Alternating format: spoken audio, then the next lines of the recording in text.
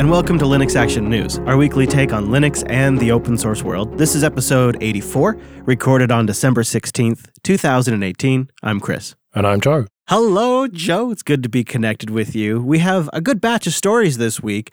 One that, I gotta say, our first story, didn't think we'd be hearing maybe until Intel was on the ropes, but it looks like Intel could be working on open sourcing their FSP. Yeah, now, it's easy to get excited about this, but I do think we have to temper our expectations slightly because this is only the first talk of this, and it's not the only proprietary component that makes an Intel system boot. True. But it is a very good potential first step. Right. So just really quick, the FSP, just so everybody's on the same page, that stands for the Firmware Support Package.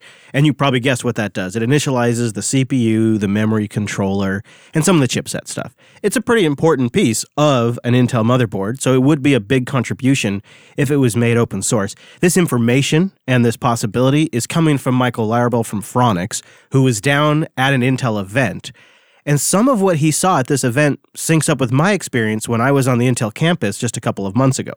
And when I was there, I had a genuine sense, and I talked about this in Linux Unplugged, that Intel wanted to rebuild a bridge with the open source community after the fiasco that was Meltdown and Spectre, and how some of those projects were or were not notified. And honestly, some of those projects, like the Linux kernel developers, that are still very frustrated with Intel for essentially making them fix their problem. And I had a distinct sense talking to the staff and watching their presentations that they are trying to look at ways of repairing that relationship. Well, that's the thing, though. Is this just paying lip service to the idea of open sourcing this stuff? Because it's not going to happen overnight, is it? And making positive noises to journalists like Michael is making us talk about it, right? Yeah. It also is a dangerous thing to play with, though, isn't it? He told Michael in the interview that we'll likely hear more in Q1 of next year. He indicates that they're getting customer demand for Intel to open this thing up. If that is retroactive on stuff that's shipping today, or if it's only on future Intel products and boards, we don't know. But it sounds like if this is going to happen, we're going to hear more about it early next year. Well, something you have to consider is that Intel has about 16,000 people working on software alone, which is about twice the number of people who work at AMD in all departments. So they do have a huge software department over at Intel. And of course, we know about Clear Linux, but that's not all they're working on over there. They haven't got all those people working on one distro. They're contributing a lot to the Linux kernel, and they need to stay relevant in the software world in order to sell their hardware. And really, the data center is where open sourcing things like the FSP are going to make the difference, because people are taking security so seriously these days. And you just can't really be sure at the moment that your systems, all your servers are properly secure because it's running this proprietary code to boot them up. You can run completely free software thereafter, but if that processor needs this proprietary code, then you just have no idea, do you? And so it would be nice for us to have it on our machines, on our laptops and everything as a kind of byproduct of this. But I think really that's where this is focused and where we're going to see it first with the Xeons and stuff, rather than the i3s and i5s and i7s. Yeah, I could definitely see this taking off in the data center first. That makes a lot of sense. And kind of going along with those large data center workloads, Intel also just released the Deep Learning Reference Stack, which they say is a highly tuned stack of Linux that's built for the cloud and the cloud-native environments. And you probably guessed, it's built around Clear Linux OS. Yeah, something we've been hearing an increasing amount about, and I think it's going to be the hot distro for next year. Bit of a spoiler for our predictions there. No, that's not actually one of my official predictions. Maybe it should have been. But this is kind of a little bit buzzword bingo, isn't it? But fundamentally, what Intel have done here is put together a stack, as they're calling it, of the various components needed to do this deep learning computing, which is essential to the kind of next phase. Or I suppose we're already into this phase, aren't we, of computing, that it's all about AI, and you need to do the learning to feed that AI in order to do all of the different applications that we need. Self-driving cars is the one that everyone goes for. Well, there's so many, though. I mean, there's so many things. It's not just self-driving cars. Yeah. I was really surprised by this because this is so abstract to me. Like I don't do anything with machine learning or artificial intelligence. So it doesn't really, to me, it doesn't seem like it's a real thing that's driving a lot of interest. But I was just at System 76's factory. In fact, I just got back yesterday. And I had several side conversations with them. And one of the things that's driving them building these massive Thelio workstations is they are having new customers that want to get into machine learning that are coming to Linux because it's the best platform to do this. Sort of like a lot of 3D printers have started selling Linux boxes. And the thing is these customers don't really know how to set this up. They're not normal Linux users. They're not familiar with how to install packages or use a Docker image even. So the thing that Intel's trying to solve here is that particular problem. This clear Linux OS-based stack, it comes optimized, of course, for the Intel processors, but it's also set up and ready to work with TensorFlow and other tools that people are familiar with, even if they're not familiar with working with Linux. And that's the problem they're trying to solve here. That's really the same problem System 76 is trying to solve with Pop! OS and their meta packaging system where you can install things like TensorFlow or R and get going with machine learning, which is typically very hard to set up if you're new to Linux. The market is out there. It's just, to me, I'm blind to it. But I know that your buddy and mine, Wes Payne, likes to play around with the machine learning from time to time, likes to have himself a little machine learning. And from our chats, it sounds like Linux is really one of the best platforms to be doing this on. Yeah, well, it's all math-based, isn't it? So, of course, he's going to be interested. Yeah, he's such a math geek. Yeah. And I mentioned self-driving cars there. Well, Uber have been pushing that forward. And they have now brought their Horovod project, which is distributed deep learning, to the Linux Foundation's Deep Learning Foundation. It's a little bit like Foundation Inception, that, isn't it? Yeah, it is foundation within foundation. That seems to be their thing these days, of a foundation for everything. But the LF Deep Learning Foundation has some serious players, at least attached on their website. AT&T's on there, Red Hat, ZTE, Nokia, Intel's on there, and a bunch of others. And it seems like just since this Uber announcement about a month ago, other projects are throwing in now too. Some of them which are designed for cloud providers specifically, but a lot of them circle back to TensorFlow, including some contributions from Amazon and IBM and NVIDIA. Well, the reason this has got some attention this week is because it was kind of officially announced at the KubeCon and Cloud Native Con conference right there in Seattle, where you are. And you guys actually talked about that, didn't you? The Kubernetes side of things on TechSnap 392 this past week. Indeed, we did. We tried to cover some of the top stories out of there that you need to know about if you're just trying to stay up to date with Kubernetes. We didn't really bother explaining what Kubernetes is. We have an episode dedicated to that. So instead, we just tried to keep everybody up to date. It's sort of a newsier edition of the TechSnap program. But this is the way the industry's going now, isn't it? That we've got such powerful machines available and the orchestration software is so good that you can do this distributed deep learning and push things forward to what feels like a kind of scary future. But the good part about it is it's all running Linux. That's true. I think, and a lot of the stuff out of KubeCon this week that we talked about in TechSnap is also about just using multiple cloud providers, so that way you can distribute your risk and also use those same exact tools to just manage your own boxes on premises.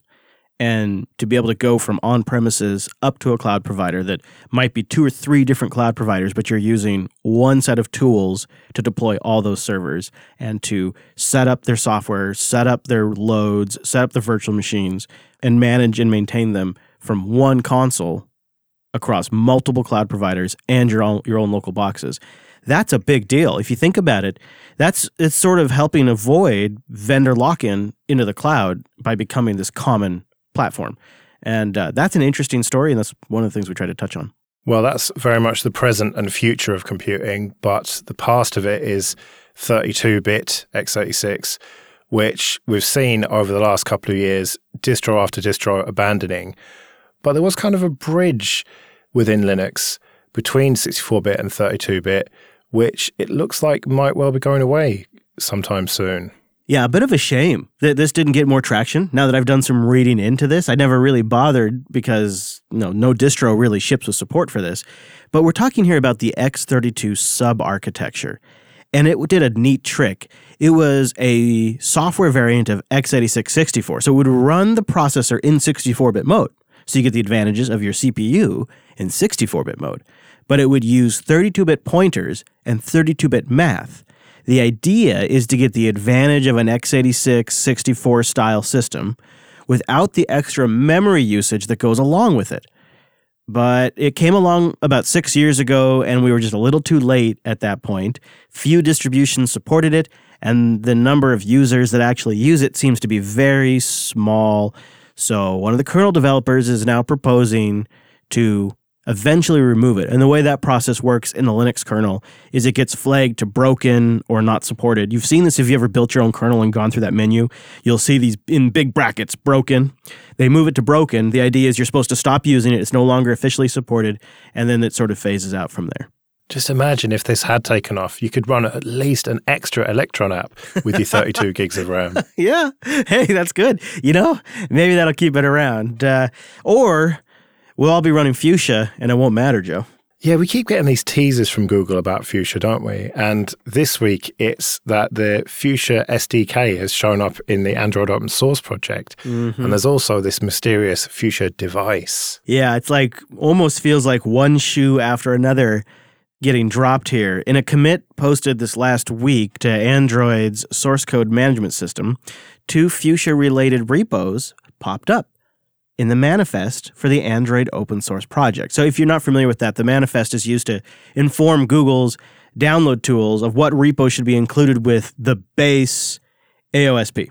So that's what that manifest file describes. And that manifest file was updated to include these new repos. So as part of that base AOSP now, you're getting these 2 different Fuchsia repos. And when you install the Android emulator, it will pull those things down.